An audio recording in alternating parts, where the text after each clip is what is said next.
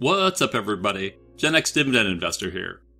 In this exciting video, you'll see how my dividend portfolio has been doing in this choppy market.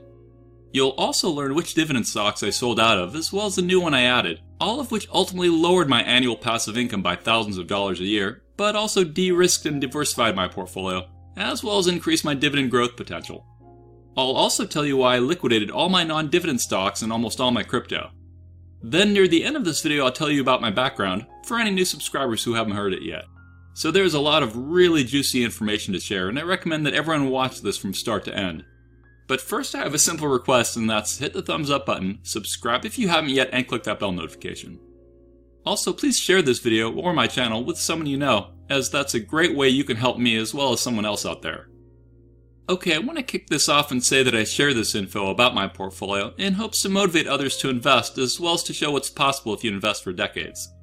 But I recognize that some people will see a video like this and will think that some dude is just flexing over the internet.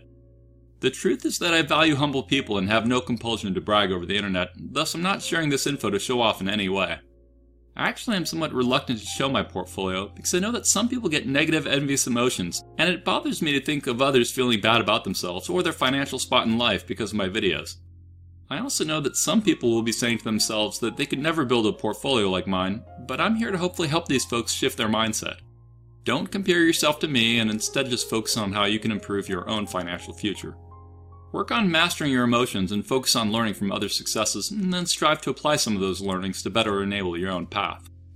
Anything good in life takes time and effort, and the actions you take today will directly influence your future. So eat right, work out, invest, live within a budget, spend time on your relationships, do a good job at work, and start a side hustle.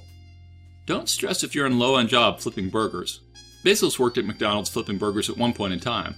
Elon Musk worked on a farm as well as at a lumber mill. There are an infinite number of paths you can take to better yourself, and everyone has their own struggles and advantages, so don't waste time worrying and instead spend time planning and doing. Your future will change based on the actions you take today. Okay, let's first review my dividend portfolio in my spreadsheet tool, as that's a nice way to see all the information, and then I'll show you it in Fidelity and prove it's real for any new subscribers. As most of you know, my spreadsheet is something I sell as one of my monthly benefits I give to my Patreon aristocrats and kings, i.e. the people whose names are scrolling on my video. Okay, so you see a lot of red in this sheet because I took it at market close on Friday, September 2nd, which was a down day in the markets and only my oil stocks were green. I've got this sorted based on largest positions first. Apple is number 1 in my portfolio, and the color of the ticker automatically updates based on the stock's pay date. So if it's highlighted in green, it means it's paying today. If it's a cyan color, then that means it's paying out within the week. And if it's highlighted in yellow, it means it's paying out within a month. If there is no highlight, it means the payout is over a month away. As someone who lives on their dividends, I find having that quick visual indicator a useful reminder.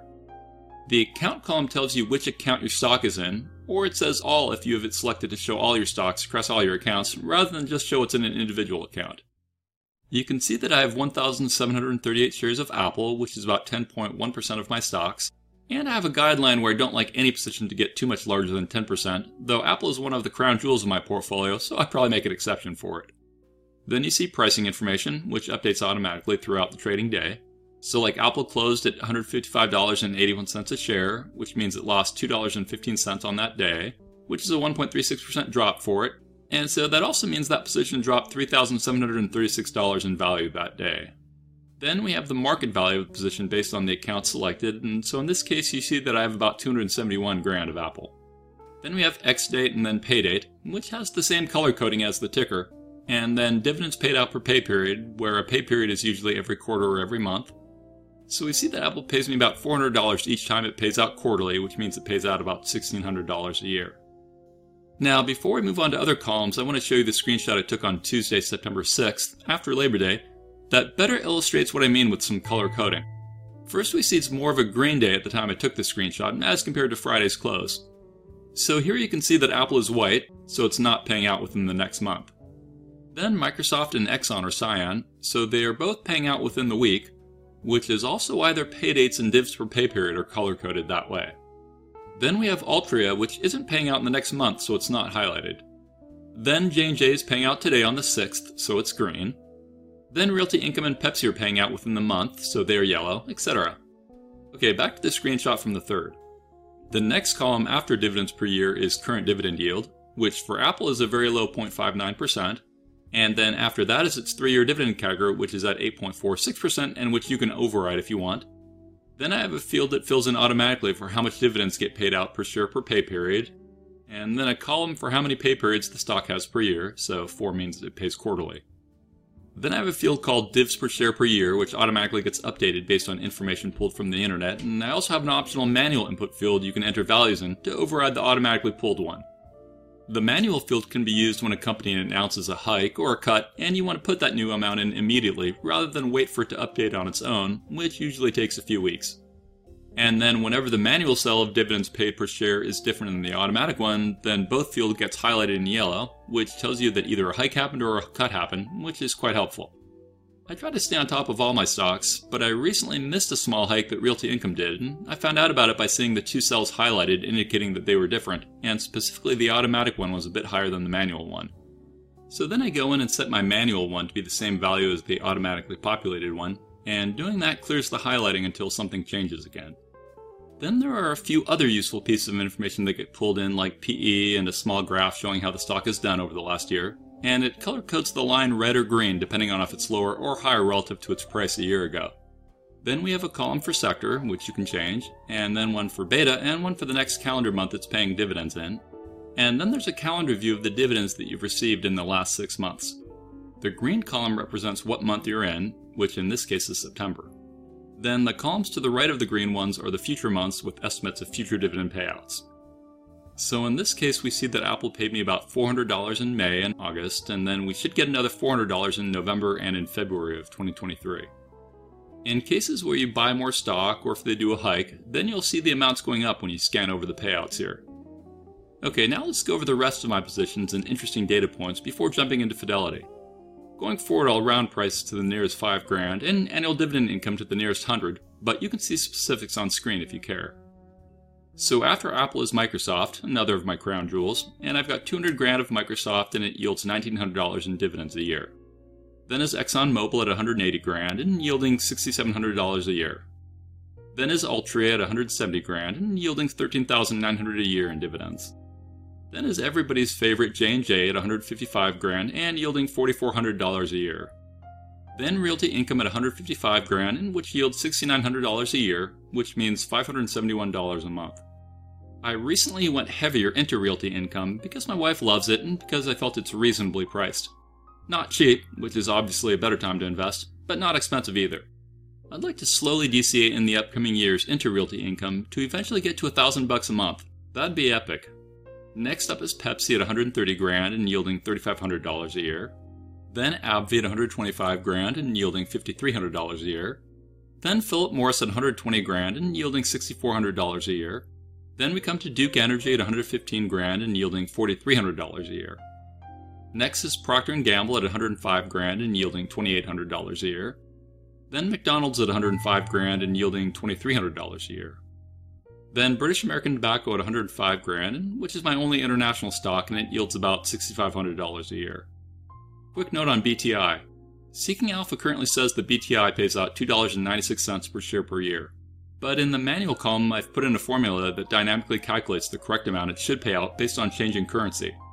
So a crazy thing to notice is that due to the super strong dollar, I'm actually getting 15% less in dividends than I did earlier in the year, since it's currently only paying $2.51 per share per year. Ouch. What BTI does is on their normal payout date, they lock in what the currency conversion is going from British currency to US currency, and then we get paid. So like the last payout date in the US was on August 22nd, even though the official British payout date was 5 days earlier on the 17th. We get ours paid out a few days later due to the time it takes them to process everything.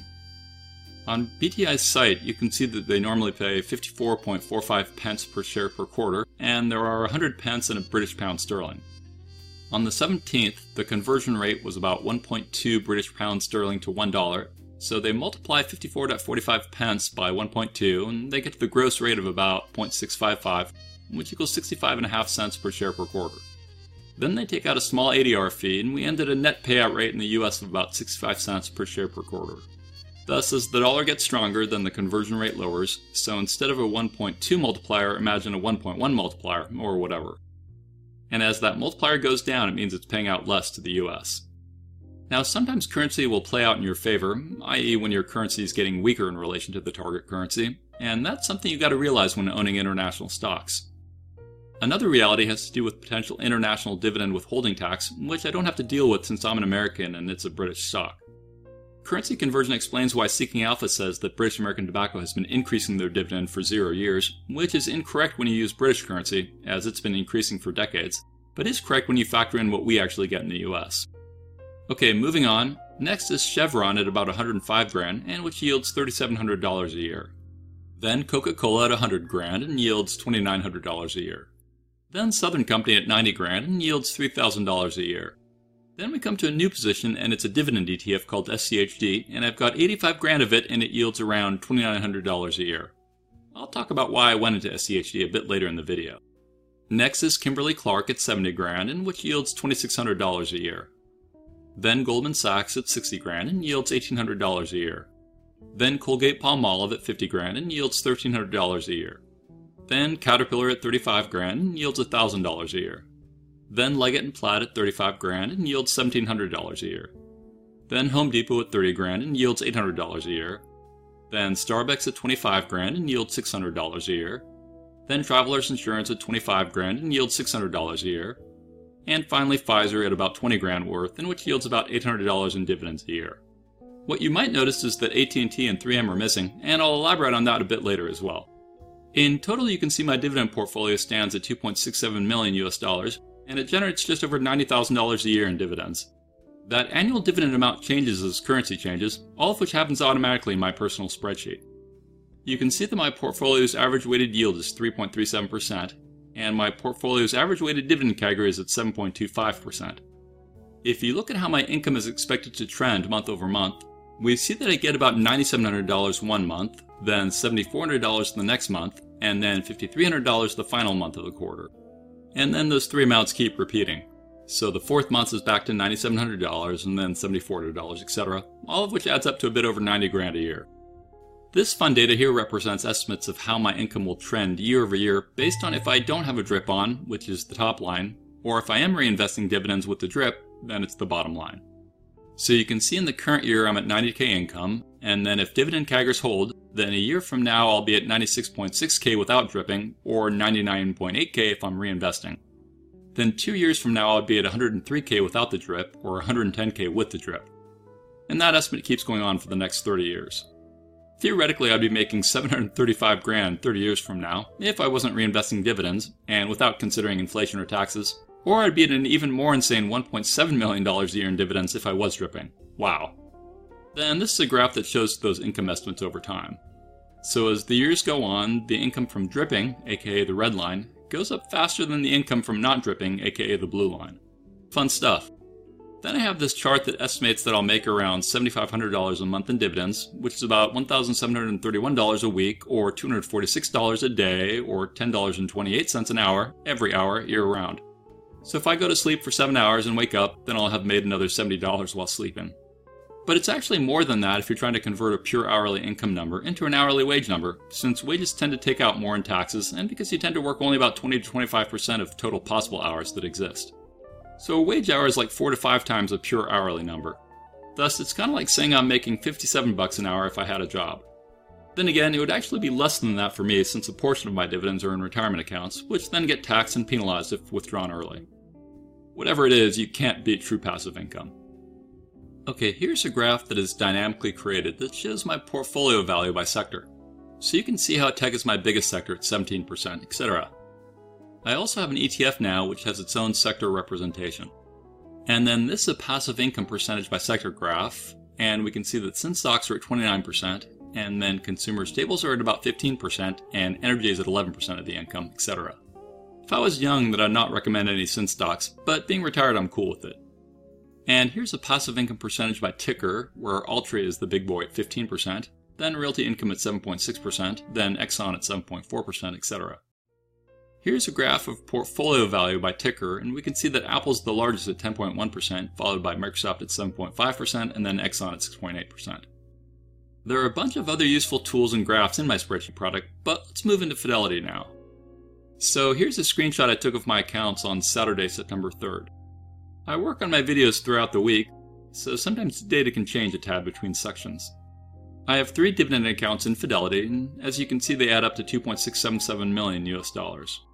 I've blacked out my account numbers. So I have $1.16 million of dividend stocks in my IRA, which isn't a Roth because Roths didn't exist when I started investing, and then I made the mistake of not starting one when I found out about them. I have $1.34 million of dividend stocks in my taxable account, and I have $167,000 worth of stocks in an account for my wife that I manage. My wife's hourly jobs over the years often didn't have 401ks, and I made the mistake of not focusing on building her retirement account that much as the years went on. The markets closed red when I took the screenshot, which is why each account is down for the day.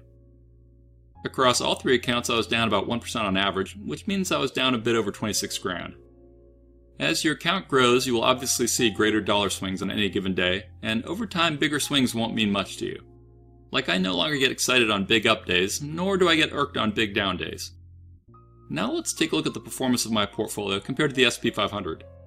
Fidelity shows overall account returns based on the last day of the previous month, so this screen shows returns over various time frames ending August 31st. I moved from E-Trade to Fidelity about 1.5 years ago, which is why the screen doesn't go any further back than that. Also, when you transfer brokers, they sell all your fractional shares, which is why many of my stocks today don't have fractional shares. The only ones that do are ones I purchased or added to since I moved. I used to drip everything in E-Trade, but once the dividend income got more than my expenses, I turned off the drips and started using dividends to pay bills.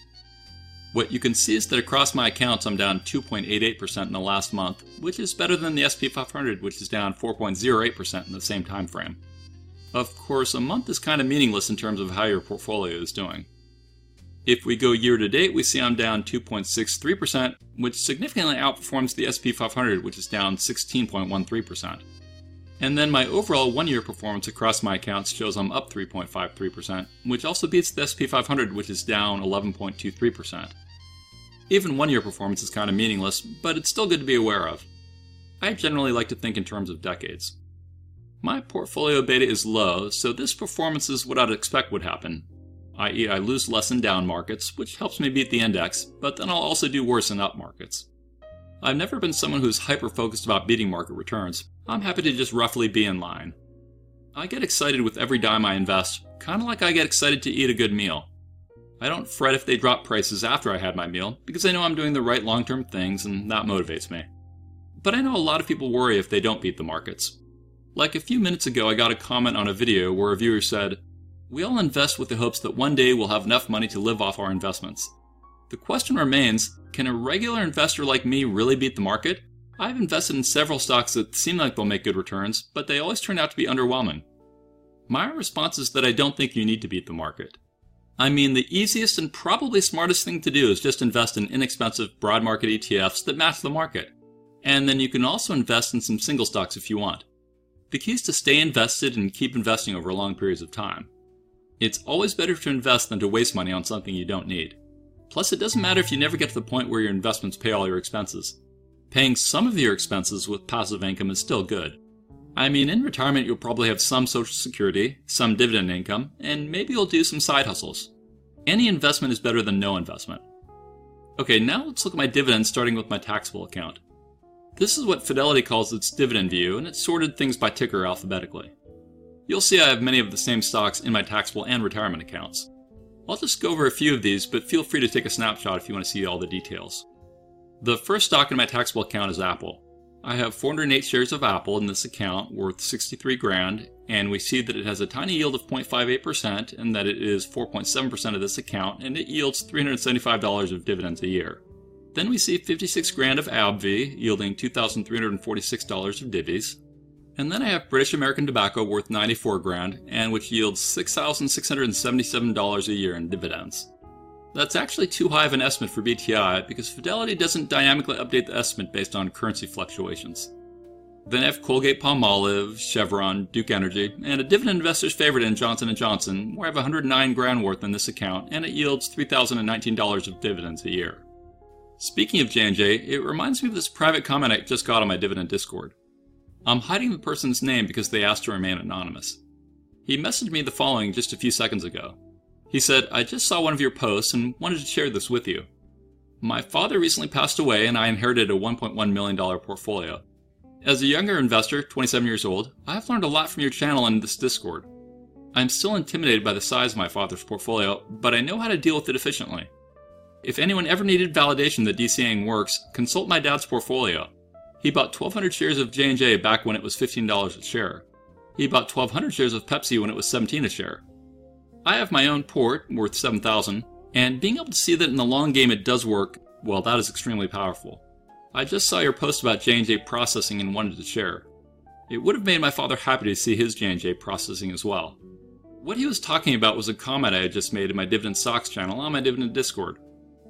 We were talking about upcoming dividend raises people were expecting to get soon, and someone named Nuggets92 said he'd gotten 3 dividend raises so far as a newer investor.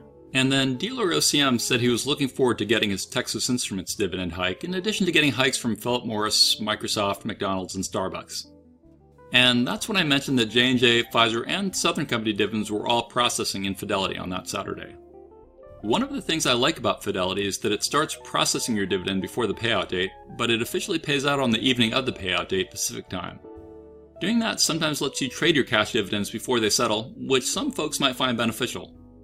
Now, at the time I was doing this, I knew that J&J was going to pay out after Labor Day, so let's take a look at my investment account's activity history. This screenshot from before Labor Day shows that I'm getting a bunch of dividends on the 6th, but are being processed right now. First, it's a taxable J&J dividend for $754. Then an IRA J&J dividend for $262. Then another retirement J&J dividend for $75. So in total, I'll get about $1,092 of J&J for this quarter's payout, which is what you might remember seeing in my spreadsheet, which is equal to $4,370 of J&J dividends a year. J&J is another of my crown jewels, but it's kind of annoying they're splitting off and forming another company. It's probably a good business decision, but I hate to see my beloved J&J need to do that. After those J&J ones, we see a retirement Pfizer dividend for $200. Then a retirement Southern Company dividend for $452. And then a taxable Southern Company dividend for $308. Southern doesn't get enough praise, but I've loved owning that stock. Anyways, I've mentioned this before that I have an auto transfer set up on my taxable account so that all my dividends automatically get transferred to my bank checking account after the pay date. So literally, I have cash just continually pouring into my checking account, and since I have no job anymore and they're all qualified dividends, below an allowed amount, it means I'll owe $0 in federal taxes on them. Truly amazing. Anyways, when I look at the balance function of my IRA in Fidelity, we see this. See how the cash available to trade is $915? That's from those 3 IRA dividends that are being processed that we saw in the other screenshot. And if the market was open on Labor Day, then I could actually buy more shares with that $915 of dividend cash before they paid out. Kinda neat. Anyways, back to the list of stocks. After J&J, you can see a bunch of other tickers in the list, like my new SCHD position.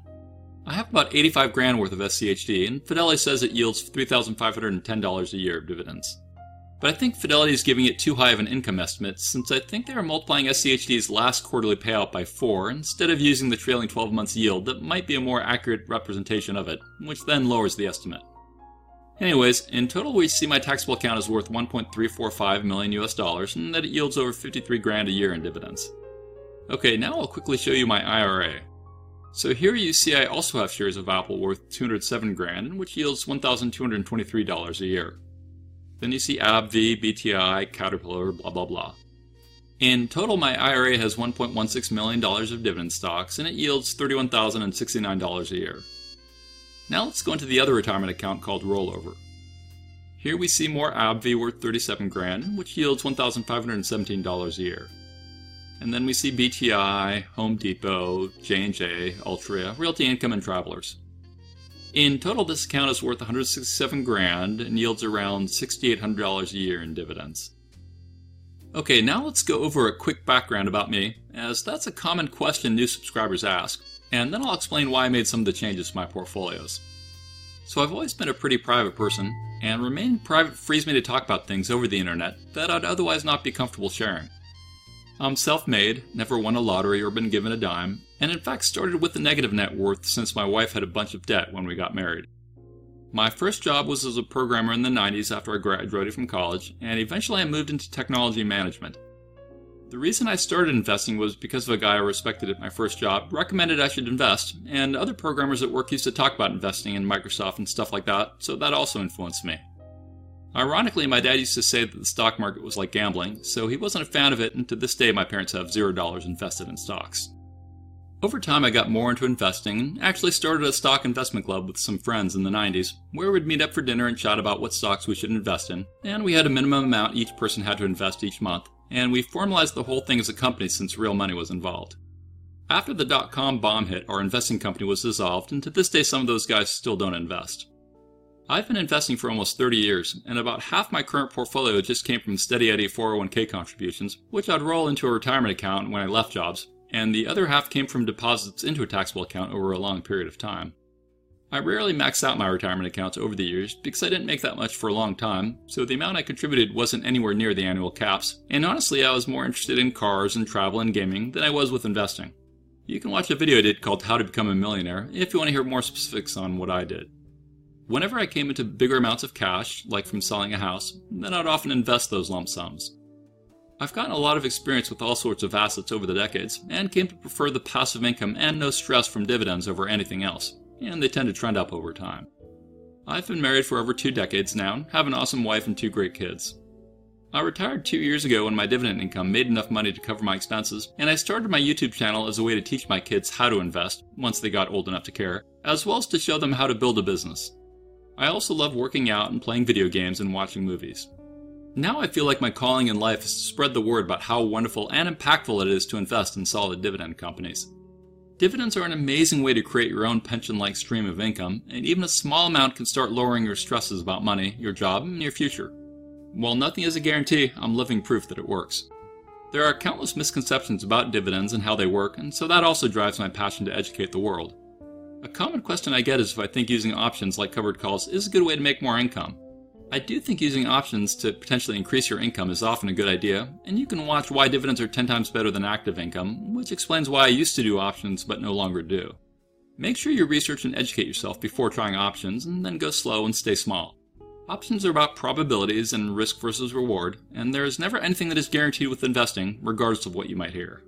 Many people do great with options. However, sometimes people get overzealous or don't moderate what they're doing or go after riskier things like shorting stocks or writing naked calls, and unfortunately they can lose big. Another common question I get is why I don't just put my entire portfolio in something like QYLD or JEPI, and so I'd be making like $300,000 a year in income. The quick answer is that I make enough income with my portfolio that I don't need to sacrifice total returns for yield. What I mean is that most income ETFs tend to have more yield now at the cost of total returns over time. That doesn't mean that every stock I have will outperform all income ETFs, nor does it mean that some income ETFs won't outperform for some periods of time. I'm just talking in generalities based on my research, and if you know me, you know I like researching data on finances. So if your portfolio doesn't generate enough income, then raising your yield with income ETFs might make sense. But I wouldn't go the income ETF route if I was younger and was trying to grow my net worth.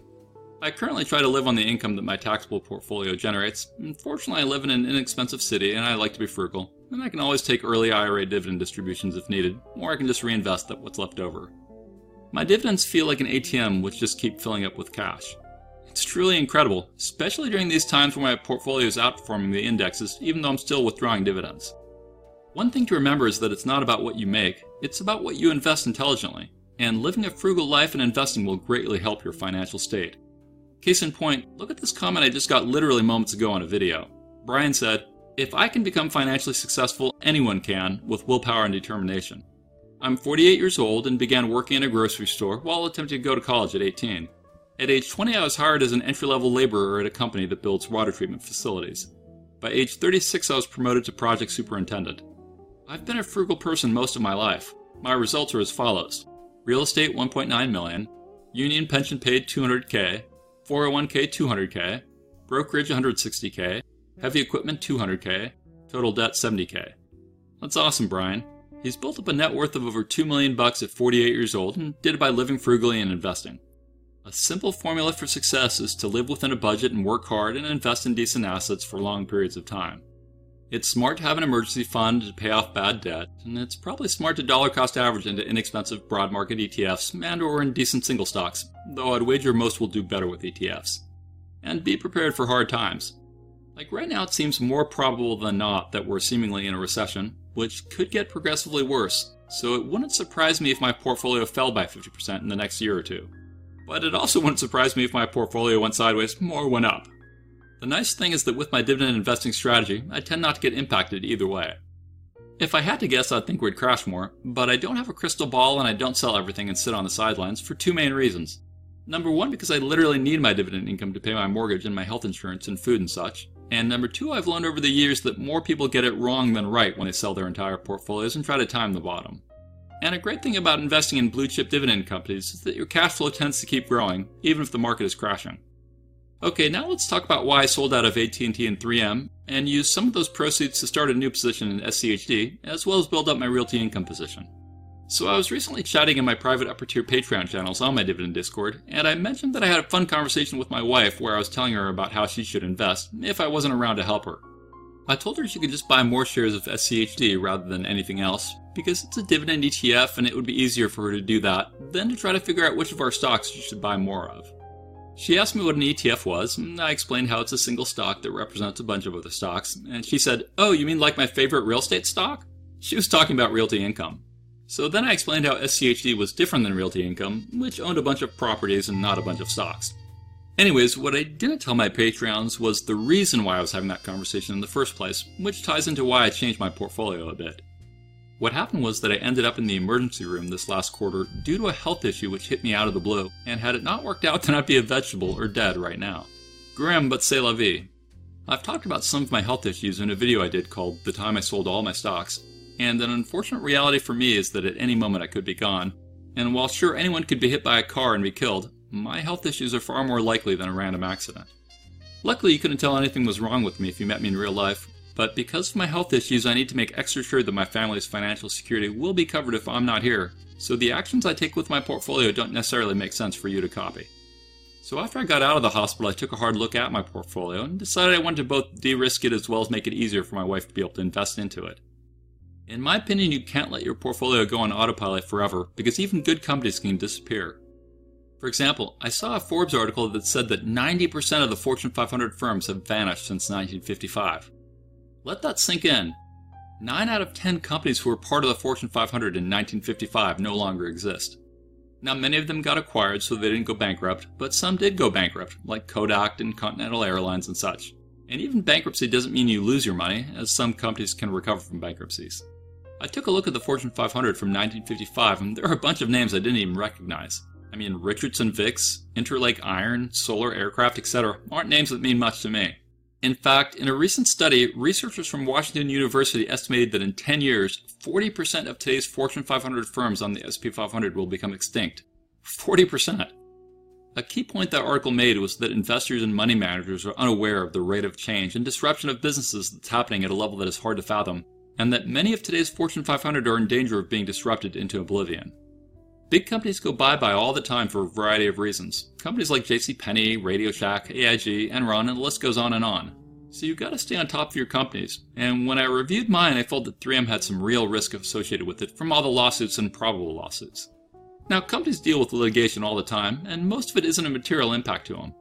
But the 3M lawsuit regarding their earplugs is the largest mass tort in American history. Given America is one of the most litigious countries in the world, it's no joke that 3M is embroiled in the largest in history. 3M is trying a Texas two-step to get out of it, but so far has failed. In 3M's Q2 earnings call, the CEO said that as of June 30th, 2022, there were approximately 115,000 filed claims and an additional 120,000 claims on an administrative docket. The multi-district litigation process and the highly variable outcomes it has generated has not provided certainty or clarity. We believe that litigating these cases individually could take years, if not decades. So hopefully they can drive towards a single class action suit. Now, 3M declared bankruptcy on the subsidiary they acquired called Aero that made the earplugs in question, but they've had some setbacks. Anyways, I recommend you research it and don't assume what I told you is accurate or up to date, and I'm not a lawyer and not a financial analyst. Beyond the earplug issue, I actually think the PFAS risks, aka forever chemicals, may be an even bigger risk and impact on 3M than the earplugs. Apparently in the 1950s, 3M launched several products based on those chemicals, including Scotchgard. And my understanding is that those types of chemicals were also used to create water-repelling clothes, as well as things like Teflon-coated nonstick pans for cooking, and those chemicals can allegedly accumulate in your blood, causing cancer, damaging your immune system, etc. And then the question is, how long did 3M know about this, and what their potential liability would be, and stuff like that. Again, I'm not a chemist nor a lawyer, so research this for yourself. These aren't the types of run-of-the-mill lawsuits I normally see. So I wouldn't be surprised if these various risks become a material drag on earnings for a long time, and they have a reasonable risk of impacting their dividend and potentially more. Is that probable? Some would say no. I'm guessing that 3M's lawyers will be top-notch, and they'll do whatever is necessary to do well. And regardless, they have amazing patents and longevity, so they'll figure a way to deal with it. I think anyways. Plus, there are a lot of great investors out there who are now doubling down on 3M stock because it's so depressed, and the way you really can make tons of money is when you invest in good stuff when it's out of favor. But you can also lose a lot of money by taking on that risk, and that's the nature of the market. More risk, more return, and more potential for loss. I bought into Apple when it was out of favor, and it's worked out great. But each situation is unique. If I didn't have my realities to deal with, then I'd need to think more about what I'd do with 3M. Thus, what makes sense for me doesn't necessarily make sense for you. Okay, now before I talk about AT&T, I'll tell you about another thing which prompted me to sell. What happened was that in January of this year, I found out that someone close to me was in dire need of financial assistance. They didn't come to me asking for help or anything. I found out through the grapevine that they really needed help. Heck, almost no one knows that I have a net worth of a few $1,000,000, not my friends nor my relatives. And this wasn't a case of them mishandling their finances, it was about bad timing and health issues and such. The amount they needed was large enough that I'd have to sell almost all my non-dividend assets to cover them, i.e. adios to my Tesla, Google, Amazon, etc., as well as almost all my crypto. Now, the good news was that at this time, the S&P 500 hadn't fallen yet, and Bitcoin was over 40K still. To be clear, I wasn't selling because I thought the market would crash or anything like that, even though I did think it would. No, I sold because it would help someone I cared about, and fortunately and randomly we got super lucky about selling at that time. This actually wasn't the first time that I gave away 6 figures to someone close to me. But doing all those sales also meant I'd owe a ton in taxes, thus part of my reasons for selling AT&T and 3M had to do with tax loss harvesting. So as I mentioned in my original stock analysis videos that I did when I started my channel, many of my stocks, like 3M, I first bought in the 1990s. And as my longtime viewers know, I sold out of all my stocks before I started YouTube, due to a health emergency and my desire to make things easier on my wife, and then I bought into them again once I made it through. If I had never liquidated my 3M stock since my original purchases, then it wouldn't be a candidate from a tax loss harvesting basis. But since I got back into it only years ago, it became an option. AT&T was a stock I had avoided in the past due to its debt and overall lack of performance, and some of its management acquisitions were disconcerting, especially the DirecTV purchase, which I didn't agree with, as I saw cord cutting was the future. I actually liked their Warner Brothers acquisition, because the assets they acquired had incredible monetization opportunities if they executed properly, but it also ended up not being fruitful for them. And I also liked their smaller AppNexus acquisition, which AT&T rebranded and called Xandr, because that startup was one of the few real competitors to Google's advertising marketplace. Xandr was essentially an ad exchange business that was a big marketplace where digital ads can be bought and sold, a business which Google basically dominates in. Plus I wanted some exposure into the communication services sector, so I decided to risk it and take a position in a stock that I calculated was undervalued, even with AT&T's low CAGR and debt issues and such. And for a while it was the right call. I got in at 29ish and the stock went up to 39. Remember, I'm talking about prices before the WBD spinoff, which lowered it. But then I broke one of my own rules and didn't sell AT&T when they cut their dividend.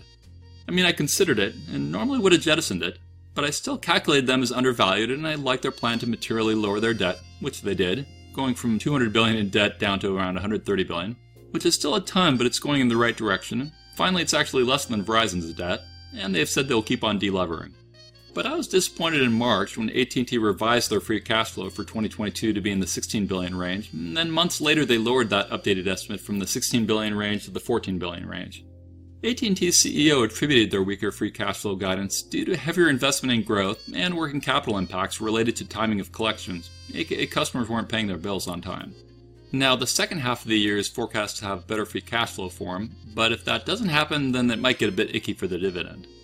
And if we do indeed go into deep recession, then I'd wager bill collection will still get worse.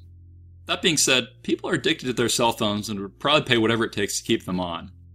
Plus, AT&T probably has a get-out-of-jail-free card by the US government if it ever got into deep problems, because self-service is basically a critical utility and potentially represents a national security interest at this point in time.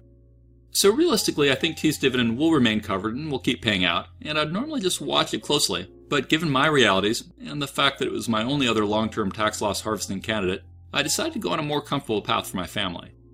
When I was thinking about what to do, I created a list of pros and cons about moving into SCHD. If you watched my video called SCHD My Favorite Dividend ETF, you would already know why I like it, but I'll mention a few things. I like that Charles Schwab manages it. I like the algorithm they use.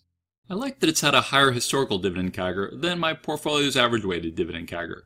Though I should also mention that SCHD performed well in a bull market, and I'm confident it won't continue at this growth pace. And in fact, if we go into a deep recession, then lots of things could happen to it. Anyways, another pro is that I like the idea of having a managed dividend ETF, i.e. something that updated stocks from time to time, kind of like I do, but something my wife wouldn't do.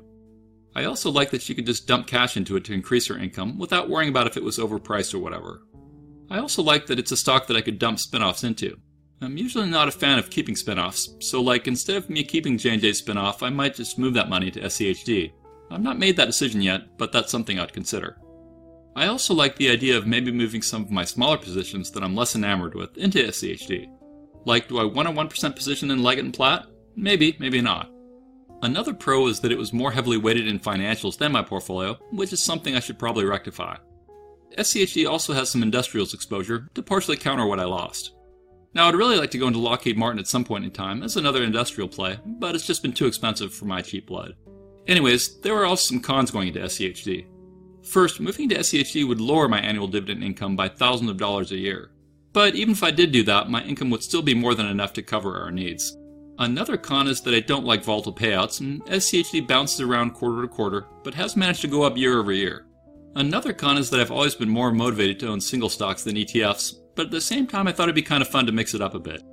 An obvious con is that it has an expense ratio, but it's quite a small one. So overall I liked SCHD, and I realized that I'd be fine if SCHD grows into one of my largest positions over time, and I'd be fine for it to stay about where it is. Part of what got me thinking about SCHD was a poll I ran on my Discord, where I asked folks about what they thought I should do with the dividends that I don't use that I'm getting in my retirement accounts, and the top answers included start a position with SCHD, start one with JEPI, go more into realty income, or just turn my drip back on. Anyways, that covers a lot of it, and there actually is more to the story, but this video's gone on long enough. So now I'd like to call out a Patreon aristocrat who's joined up since my last video. So thank you Callie St. Louis fan for signing back up. Aristocrats gain access to my dividend spreadsheet product that I use in my videos, and they get to be in multiple private channels on my dividend Discord chat server, where I let my upper tier Patreons watch my videos before I release them publicly on YouTube, as well as they get to vote on which thumbnails I should use for my videos, and of course they get more direct access to me. To close this off, please now do me a favor and hit the thumbs up button, subscribe if you haven't yet, and click that bell notification. Finally, I highly recommend that you join my free dividend Discord chat server, which has thousands of dividend investors on it and is growing all the time. Thanks for watching, stay positive, and I'll talk to you again real soon. I am not a financial advisor, and these videos are for entertainment, inspiration, and educational purposes only. Investing of any kind involves risk. I am only sharing my opinion with no guarantee of gains or losses on investments.